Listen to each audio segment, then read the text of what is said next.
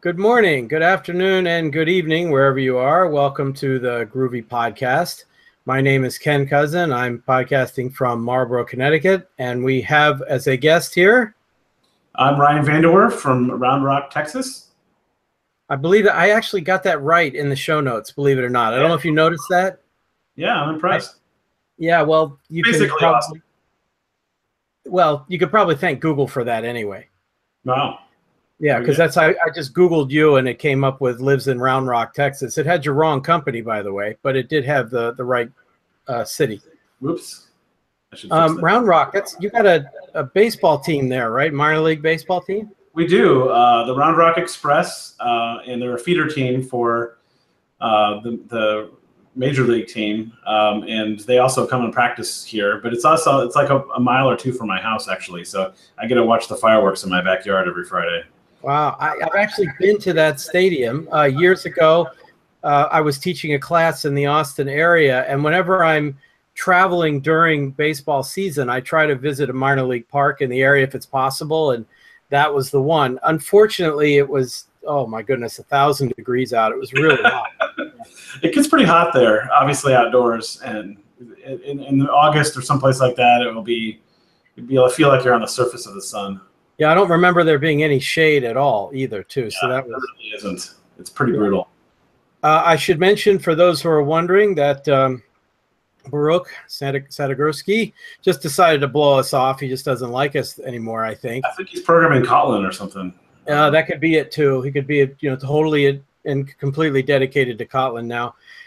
What's actually also an alternative possibility, and arguably more likely, is he's feeling a bit under the weather these days, and he's been traveling all over the world and has lots more traveling all over the world to do. And we were having such difficulty coordinating our schedules that he basically said, just get somebody potentially who's going to speak at the upcoming GreatConf in Europe, and we'll just go from there.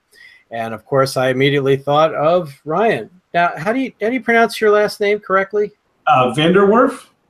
Just like it looks. Yep. It's three words in Dutch, Vanderwerf, which just means of the wharf, which is kind of like a construction site. Ah, because I thought it was three words for a while there. I mean, I learned better a while ago, but still. My great-grandfather just crammed it all into one word to look more American, I guess, when he came across the pond. Well, we definitely want to talk about GreatConf, but we can save that for a little bit. First of all, you might as well do a roundup of some of the news.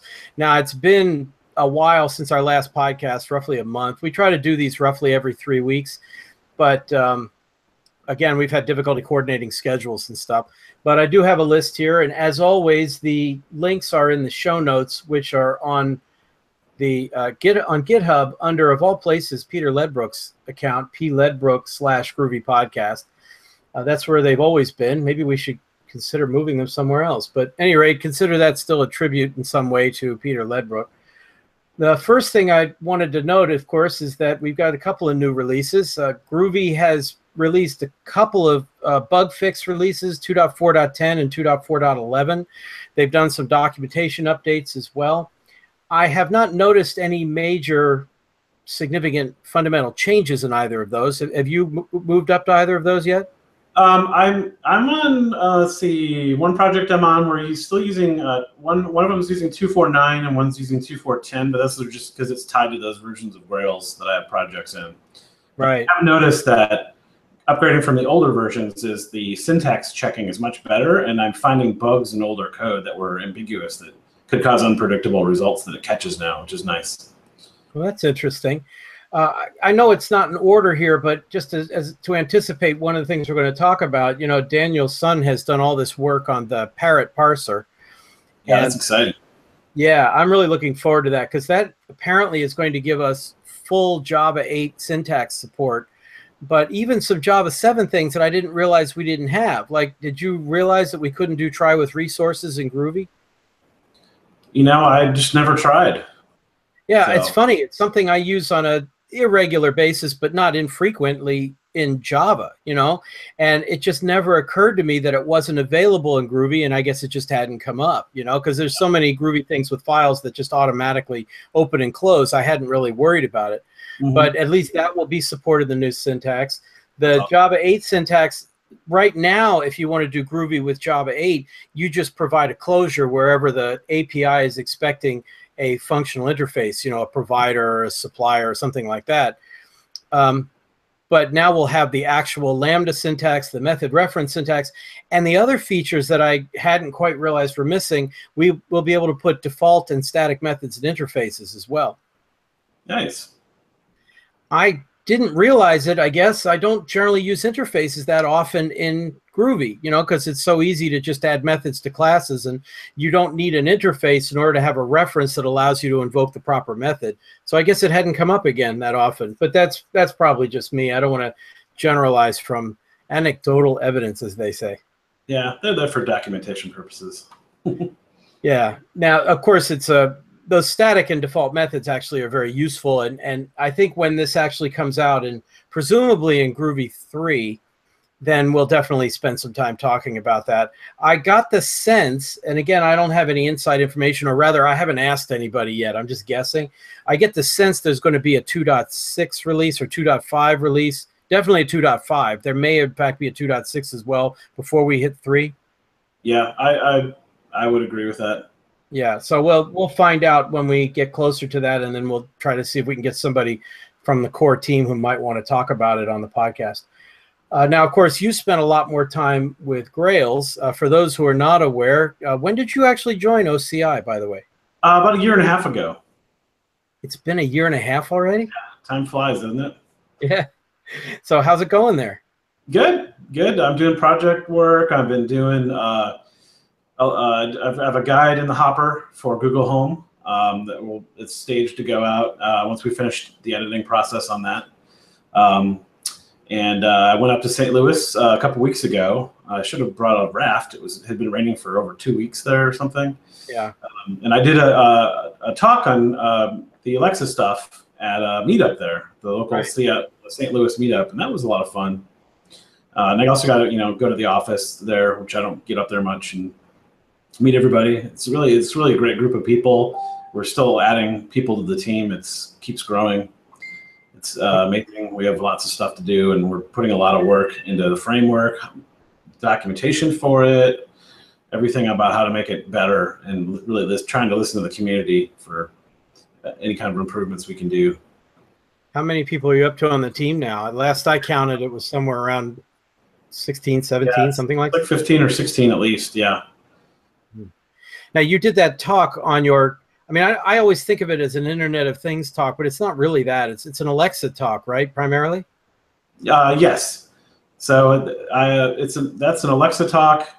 And then upcoming at GreatConf.eu, we'll have a Google Home talk, which is actually Google Actions, per se. It goes across Google Assistant, really. I have one of each. Actually, I've got an Echo. Oh, you did? Finally got one. I got one at DevNexus. It was the speaker gift, basically. Oh, nice. They got a little Echo. I hardly use it. I'm not sure exactly what to do with it, but I've got that one in one room in my house, and I have a Google Home in my office now. So I have to be very careful not to use the trigger phrase unnecessarily, of course. But I have both, so I'll be very interested in hearing what you have to say, especially about the Google Home one. I think I've seen an early version of your Alexa talk. Okay, probably so. That's something that's evolving so quickly. Amazon's adding stuff continuously to functionality to it. It's hard to keep up. They have things called library intents now. They've got they've got the multiple languages. They've got a new messaging feature now. You can actually call people through it and message people. So I've had old friends pop up and send me messages all of a sudden through it, which is kind of bizarre. Did you hear the controversy about it? I'm sorry. Yeah. No, Baruch hasn't bugged me yet. I'm surprised he hasn't, actually. Did you hear the controversy about that one? Which one? The messaging? The phone capabilities over it. Have you heard about that? No. I know there's no way to block people. So if someone decides they're going to harass you, you basically have to shut the whole feature off. Yes, exactly. So it was the problem that it does use your phone number, but only as an ID. It doesn't actually check to see if you have a block list or do not call or anything like that. A lot of your address book. Right, and as long as a person has your phone number and has the app installed, you can't stop them from calling you.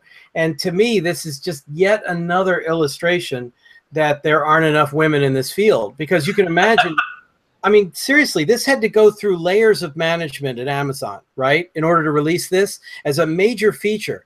And you just have to know there couldn't have been any women on those management layers, because somebody would have spoken up, right? No, I have worked with a woman that is at the management layer, but she's on maternity leave right now, so she gets a pass that they maybe didn't get to ask her. But I think they rushed that out as a quick response because Google came out with the ability to recognize voices to just do profiling. And that's a pretty big deal. And so I think they needed something quick to rebut. And they just kind of threw that out maybe a little bit before it was ready. But I don't doubt they'll have updates that will refine that feature. It is pretty neat. Well, I will accept that. You can call yourself and make it an intercom too around your house. You got multiple units. But anyway, that sounds interesting, and I'm certainly willing to accept that you know a woman there, but that's almost as telling as to say, yeah, the one woman that we know of was out on maternity leave, and that's what meant nobody said anything. Well, it's a 50%. I've interfaced with 2 people there on that team, so, and one's guy and one's woman, so that's it. That's pretty good. Except that the result was not good. I mean, I still think it's more of an indictment of their internal processes or hiring strategies. But regardless, I agree that they will obviously have to fix that, because it's pointed out to you, it's obvious, right? It's like, oh my goodness, we can't allow that to go on. So if you have a problem with it, you just got to turn that feature off. Which is useless to them. So obviously they want it back on, and of course they'll have to release some kind of fix that'll make it so that you can add a block list, or that you can import block lists from third parties or things like that. I imagine they won't be as slow to respond as Twitter has been, but somebody, they'll do something about it. Yeah, the other controversy is that they're talking about injecting ads, because currently there's no way for developers to make money. So there's one company that's gone rogue, has made an ad injection platform for Alexa skills. Really? They're basically violating the terms of service for the developer agreement. They're doing it anyway. So they're going to force Amazon to either A, put the smackdown on them and enforce it, or B, release something where maybe you could charge some money to add a skill, like $1 or something, like an app store that you can charge for it.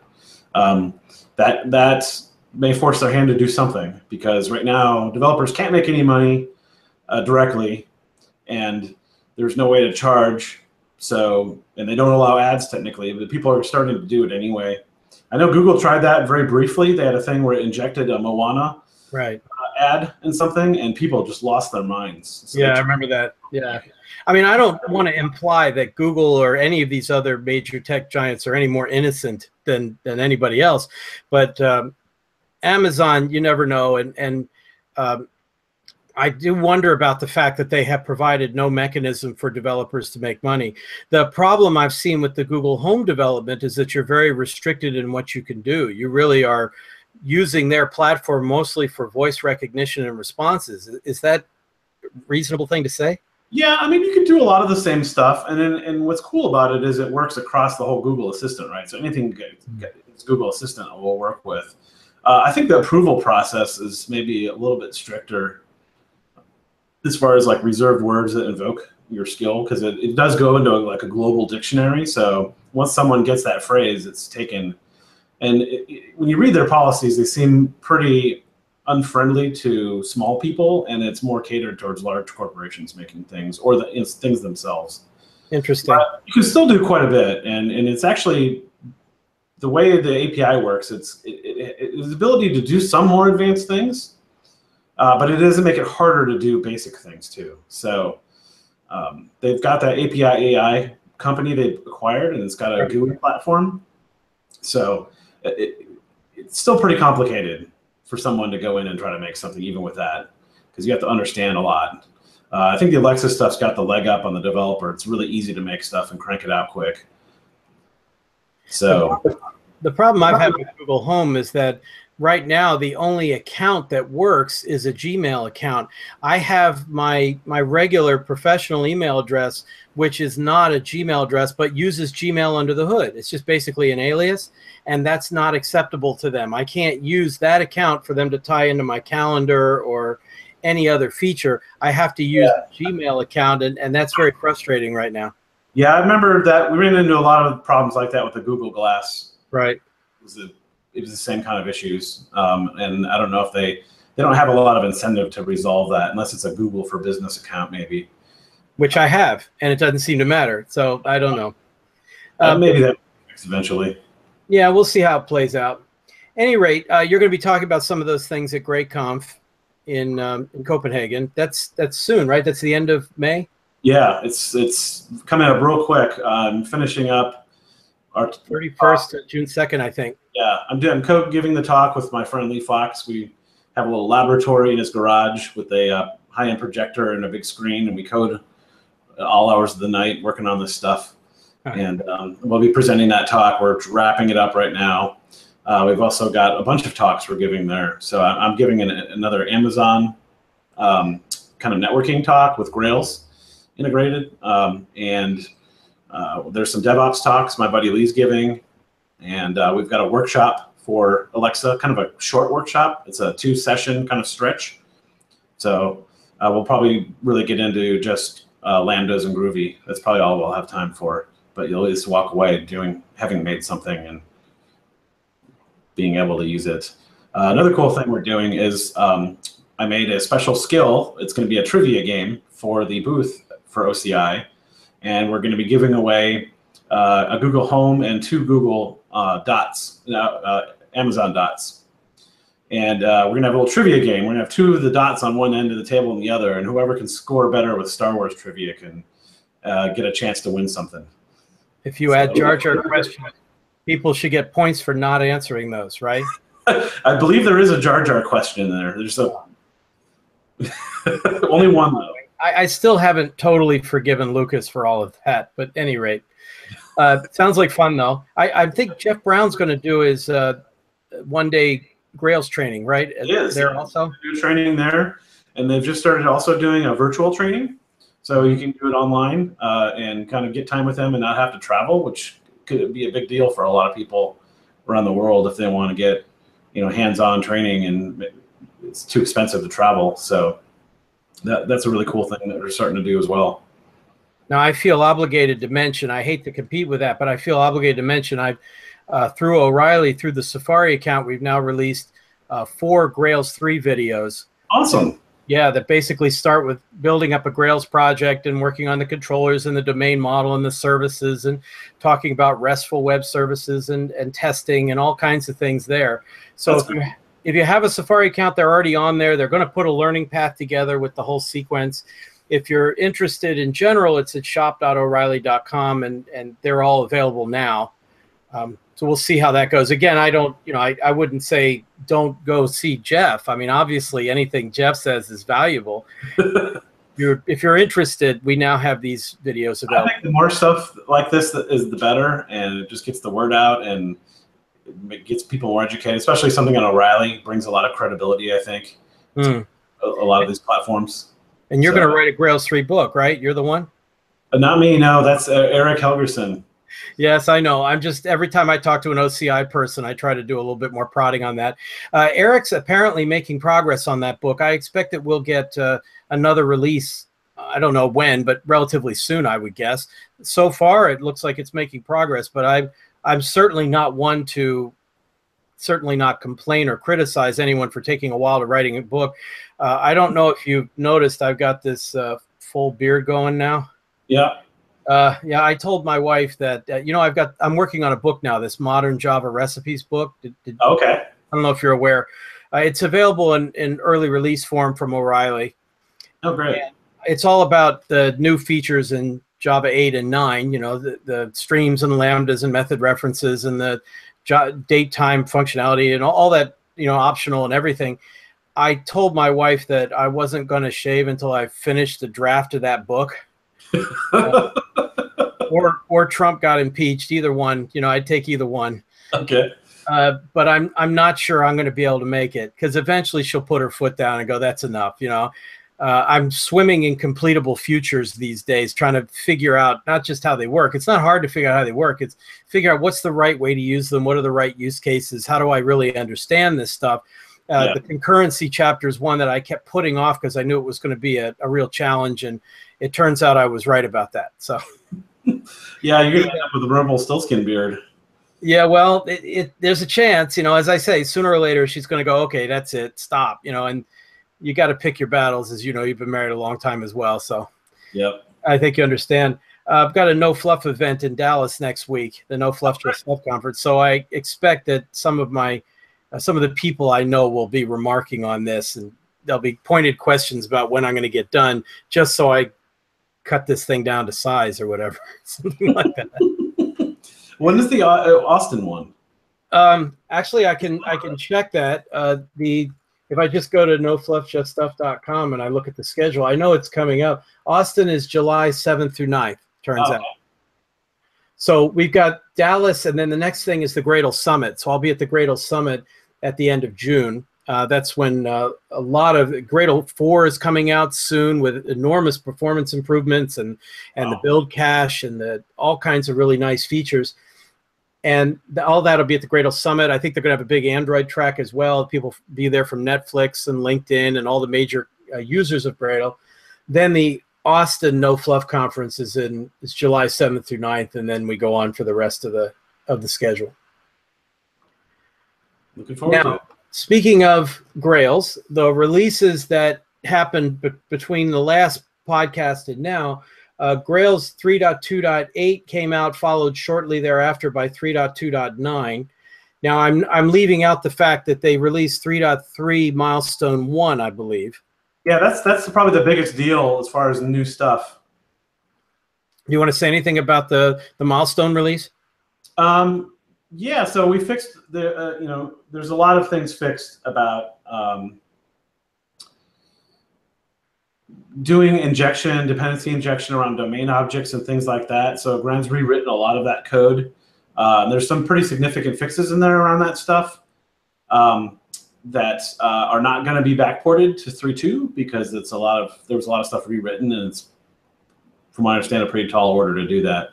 So it's going to be kind of a leap forward as far as what you can do with dependency injection on domain objects and things like that, and possibly a bunch of new features as well.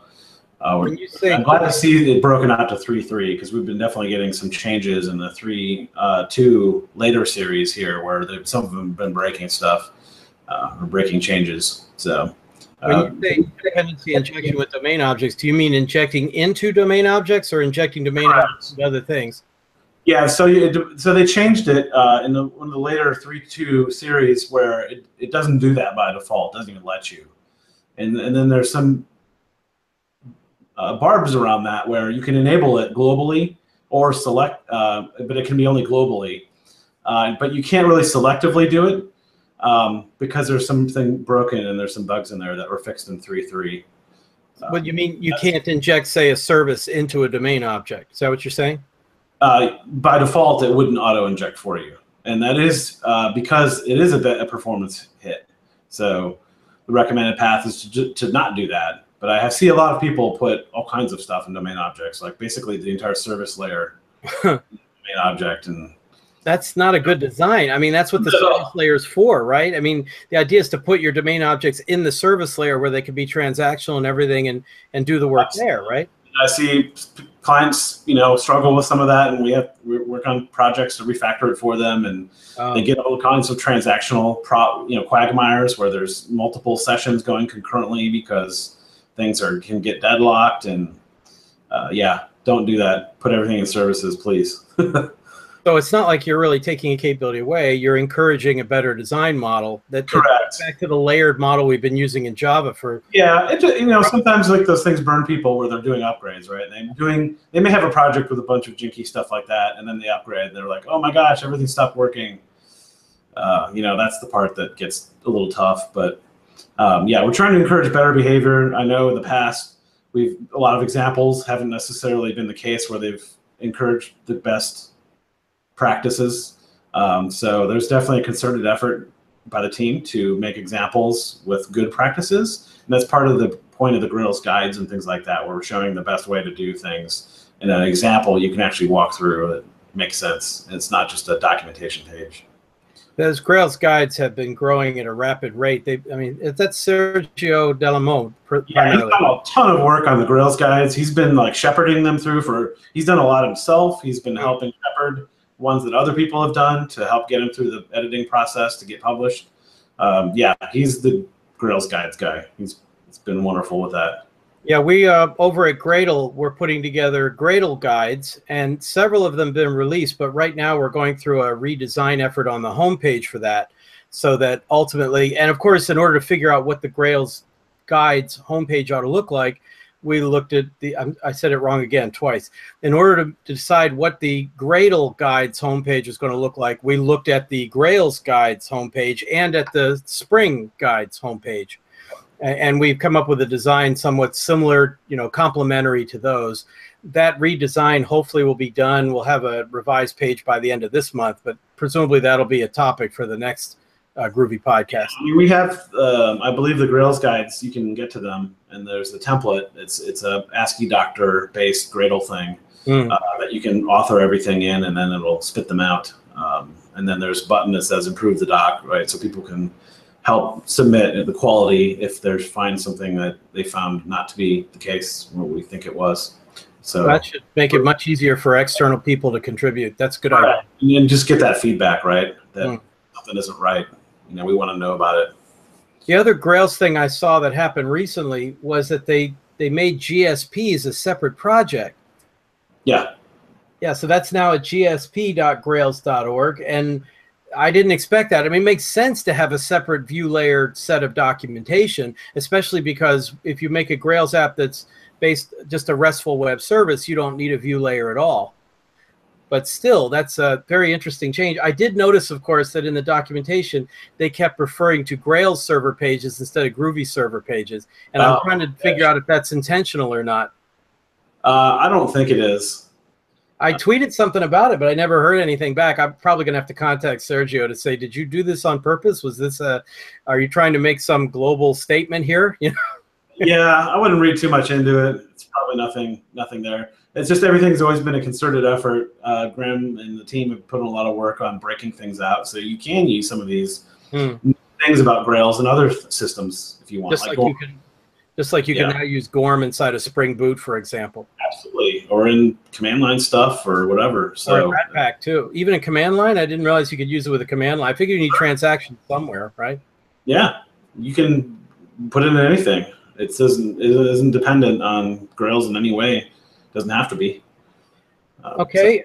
The only other thing I have on the list that's specifically regarding Grails is the Grails keynote that Graham Roche gave at Greach in Madrid last month, or was it maybe a couple months ago? At any rate, we have a link to that, but that's really a segue into mentioning that there's now a playlist of presentations from Greach, and that YouTube playlist is rather extensive. There are many different talks on there. I didn't actually count, but if you're interested in any of the talks at Greach, it's very likely on that playlist somewhere. Yeah, there's a really quality videos. The team that did that, they do an excellent job, and they got them out pretty quickly. They're pretty clear. Now, Graham's going to give another Grails keynote at GreatConf in the U.S., I believe. Yes. So a few of the team members had conflicts, so they couldn't make it to the EU, but they're trying to make it to the U.S. So, yeah, that'll be good. I mean, there was a lot of stuff that was talked about by Graham at Greach, a lot of stuff around Gorm and all those improvements. The data services layer for testing can make testing things so much easier and faster. Burt Beckwith had a great keynote that was pretty entertaining. He had a little plant, special kind of plant in a little Raspberry Pi growing pod thing. I guess that's legal to do in Boston. I figured. It was pretty funny, though. There's been a recent Grails. There was a tweet about it. I don't know if it's a new guide or something, but now they have annotations to make multi-tenancy handled much more easily. Yeah. There's been a lot of progress in multi-tenancy. I think we've gotten feedback from clients, and there's been improvements there as well. That there's different ways. Like a lot of people have different perspective of what multi-tenancy even is, right? Mm-hmm. So we try to support a few versions of that, because that was something that I've been asked about many times. There was an old Grails plugin that wasn't very good, and people were wanting to do that, and it ended up being, the answer was always kind of roll your own. And now that's not necessary anymore. And you've got a lot more protections for goofing stuff up, and leaking client data between, clients is less of a concern than it was when you did it yourself. So it's great stuff. Yeah, I'm one of those people who had not encountered that problem, but it's one of those problems that once you hit it, it's very challenging. And now, of course, Grails has made it easy again. So that's really something to look forward to. On the issue of persistence, even if not necessarily relational persistence, there's a new Groovy library for GraphQL, the one that works with graph-like databases, called apparently GQL.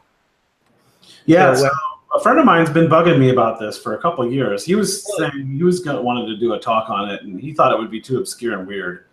But he claims that's the future, this GraphQL over traditional REST type of services, where you have this query interface that's online. And so that way you don't need, you can have it used in ways that the developer didn't envision, that the front end people can access it with.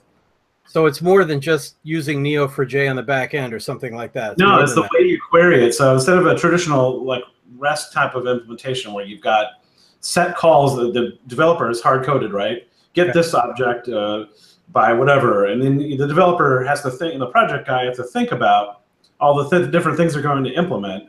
You can, instead with this graph query stuff, you can have a query interface where they can query it in different ways that the developers or the product guy may not have really thought of. So it's like kind of an open-ended way to get the data back for a front-end developer. So the front-end people kind of like this concept, and that way you don't have to, code every permutation of a way of getting data back from a REST service back. But it's not a replacement for REST. It's really just the way you talk to it. Wow, I really misinterpreted that. Yeah, I'm going to have to take a look at that. I'm going to have to take a look at that link and see if I can understand how they did that. That's interesting. I thought it was just a front end on a graphical database, and that's not it at all. Okay. A couple other releases. Spock finally came out with 1.1. That's great. That's big. Yep, I went through the documentation today. I didn't see anything radically different than what was in 1.0. They now appear to have spies working pretty well. I think they've got a couple of new features around the edges, but nothing really dramatic that I saw. Have you done anything with any of that? There was a couple of things here. I don't have them in front of me that I thought were pretty good. Let's see if I can find it, but. I know like the spies were considered experimental, and it said kind of beware of using them in the documentation. Well, the single page documentation, if you go to spockframework.org, there's detached mocks is a big thing. Pardon me? And, they have in 1.1 they have detached mocks you can do, and then you can also that helps you can mock Spring Beans like 1,000 times easier, they claim. Mm. And then there's a verify all method. Those are specific things that jumped out at me that were big improvements. Yeah, if I just look at the 1.1 release notes, I see a lot of bug fixes. I don't see a lot of the new information like you're discussing. So hopefully somebody will put together a blog post to describe some of these additional features. I noticed the pending feature annotation, which is different. Instead of saying ignore on a test, you could put pending feature on a test. And here's the funny part. If the test passes, the assertions pass inside the test, then you get a failure, because it's basically Spock's way of telling you it's not pending anymore. The thing worked. Okay. Oh, that's interesting. Yeah. So in other words, you're looking for a failure there for pending feature to allow it to pass, if you will, or be ignored. But it's better than just having an add ignore and never work on a given test. This is a way to know that, oh, hey, this is working now. I can take the pending feature annotation off of the test there.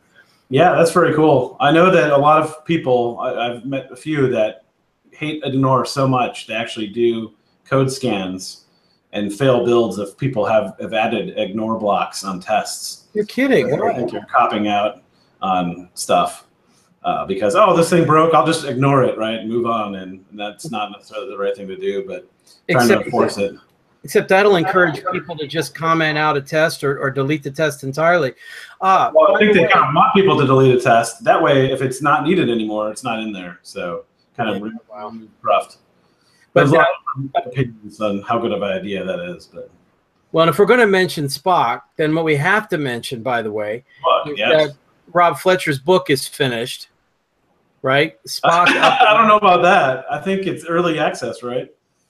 Well, yeah, but all the chapters are done. It's complete. So I think it's now in the production process. Oh, really? If you check it out, I think all the chapters are now available. I got to see an early release version of it, and it's boy, this is. I mean, I haven't read it in great detail, but I'm still going to go with the hyperbole here. This isn't the best book on Spock I've read. It's the best book on testing of any kind that I've ever seen. Oh, that's awesome. Oh, it's remarkable. And he's got chapters on everything from spring to rest to testing JavaScript of all things. I mean, there's just everything in there. And it gives you everything you ever wanted to know about this stuff. I hope to clear out some time on my schedule to really dig into that. I was very impressed. Sounds like a must-own book. There's been a lot of people do things wrong in Spock because there's not a lot of good examples out there. I see it all the time, where people think they're doing it the right way, and it's because they just didn't know any better. And so having a book like this is gold. Now, Konstantin Kapolonis has had that Spock book out for a while, the one, the Spock in Action or whatever they call it at Manning. This one is, I don't want to say one's better than the other, but certainly one's more recent than the other, and it's a very impressive book. I really hope he does quite well with it, and that it really helps Spock break through into the mainstream a bit more. Mm-hmm. Now, on that side as well, Ivan Lopez Martin, of course, gave a talk on Spock, Test Your Java Applications with Spock at Java Day Istanbul. And I was all excited to look at the slides. It turned out when I looked at the slides, there are like 5 slides. So really the heart of the talk is the code. Well, yeah, he's got good stuff in the GitHub repo. And I put a link to both of those in the show notes. Okay, so that brings us to a couple of Gradle-related things. The Gradle site plugin was released by Skulk Cronje. He's working with me at Gradle on the guides and everything. And there's always been a lot of questions about the right way to build plugins, and I don't want to use the term best practices, but common recommendations about how you might go about doing that. And this Gradle site plugin it's a so-called useful real-world example for how you might go about designing and creating Gradle plugins.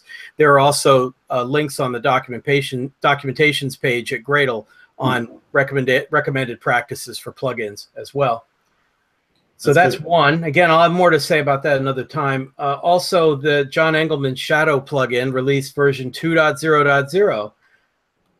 What I didn't happen to see is if there was anything different in there or new that I was not already aware of. It says there are a bunch of breaking changes, but they didn't look to be things that I'd used a lot or going to cause me any trouble. Do you ever use the Shadow plugin? I do. I use it for the Groovy Lambdas for the Alexa stuff. So I've got there's a Lazybones template that spits out a project. It's a Gradle-based project with Groovy and everything in it, and it makes a fat jar of all the dependencies, so I can upload that to the Lambda for Amazon. But I just use the most basic features of it, and I didn't notice any problems either. But I'm not doing the fancy bits in it. But it's good to see that that's out and available now. You keep using the term Lambda, and I always have to remember that you're talking about Amazon Lambdas, which is their function as a service, as opposed to Java 8 Lambdas, which are like Groovy closures. Yep. So the question then, of course, is do Lambdas run on Lambdas? Yeah. Okay. Any rate, moving on. HTTP Builder NG, the next generation of HTTP Builder, has a new version out with better exception handling. There's a handful of new features, and they revamped the user guide as well. I keep planning to get to that, to actually dig in and use that as a REST client. I just haven't had a chance yet. but I've heard good things. People seem to be, the people who have used it. I think Baruch has tried it out and has been very happy with it. Very good. Okay, Jeb as well, the GEB, our wonderful little browser automation mechanism, has a brand new website. They've redesigned it. It's got a very nice look and feel now, updated some documentation as well. Jeb, I feel, is another one of those under-recognized Groovy-based projects.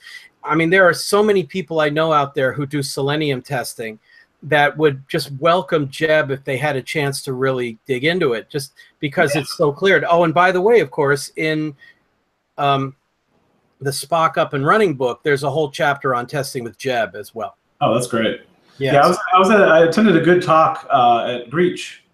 I think it was Marcin Erdman did it, right. Jeb, and that was really good talk.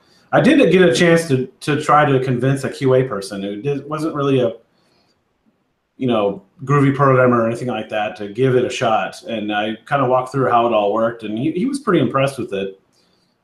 He said it would definitely help him out quite a bit. So I know that Marcin's talk at Greach is one of those that's in the playlist for the Greach videos at YouTube. So that talk is definitely available. The other library that came out recently is something I've been really hoping for a while. It's one of those ones where you think, well, I could do it, but I don't really want to. It sounds like work, you know what I mean? There's a library called Good Times, which is the Groovy enhancements to the Java 8 date and time API. Something we've needed for a while. I mean, in the Groovy JDK, you have advancements to date and calendar, but of course, the new Java 8 date time API based on the open source library. Oh, I'm blanking on it.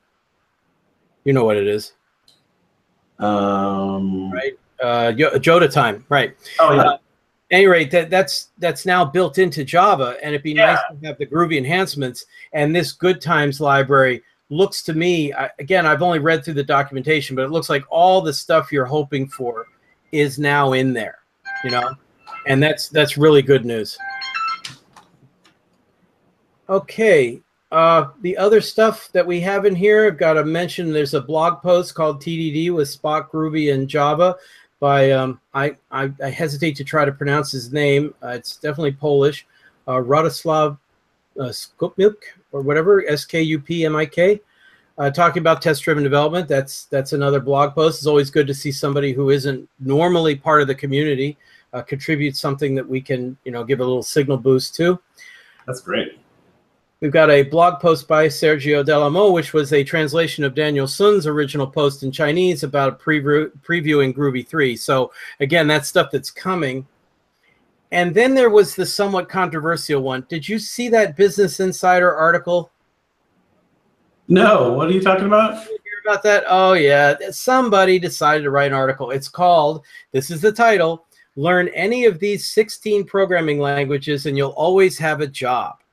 Okay, and this was published at the beginning of May. It's like May 7th on here, and they list a whole bunch of programming languages. And whenever Groovy shows up on a list like that, people are like, "Oh, isn't that nice?" Let's go ahead and take a look. And oh, they're not going to let me do it, are they? Huh?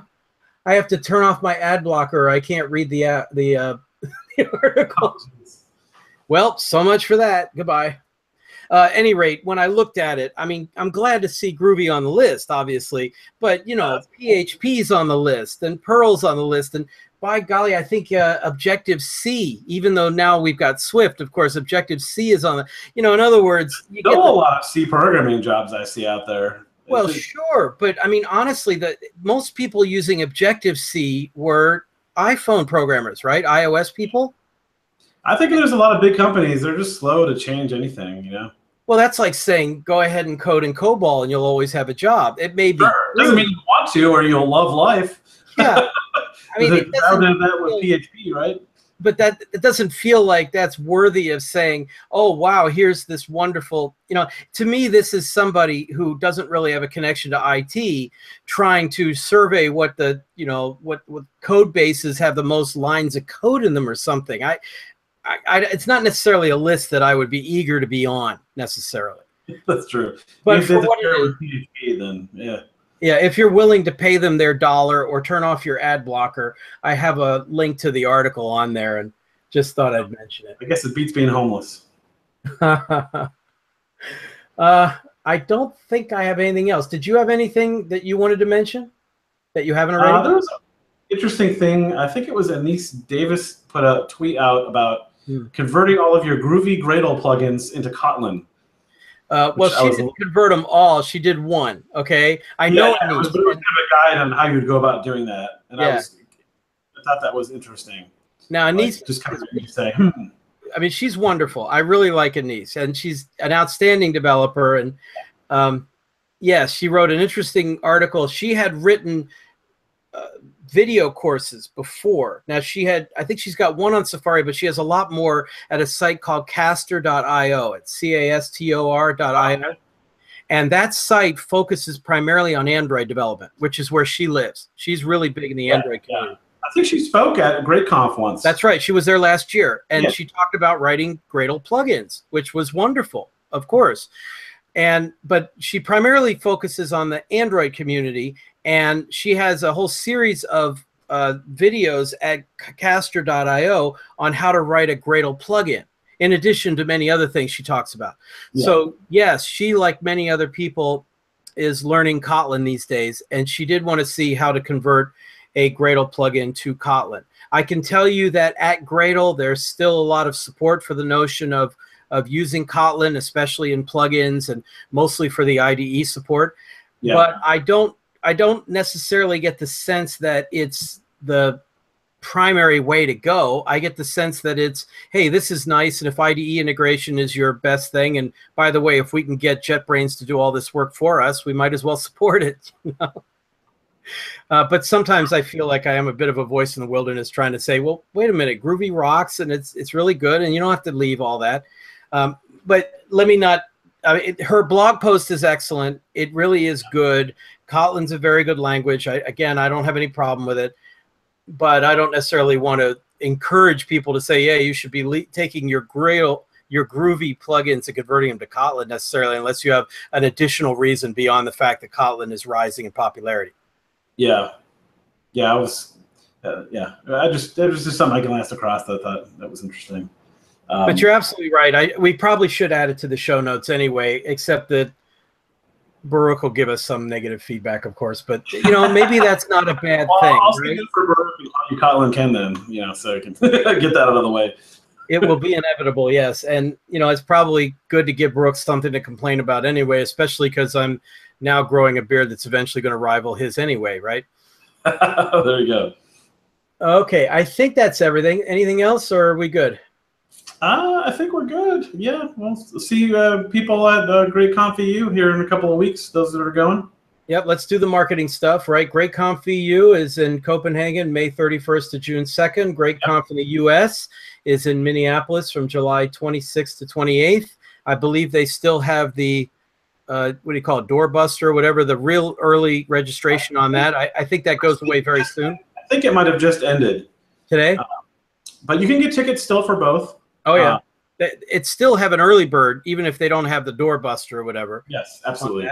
I have to thank No Fluff Just Stuff for doing some website hosting for us. You can always go to nofluffjuststuff.com/groovypodcast to see the YouTube videos as well as the embedded audio feed as well.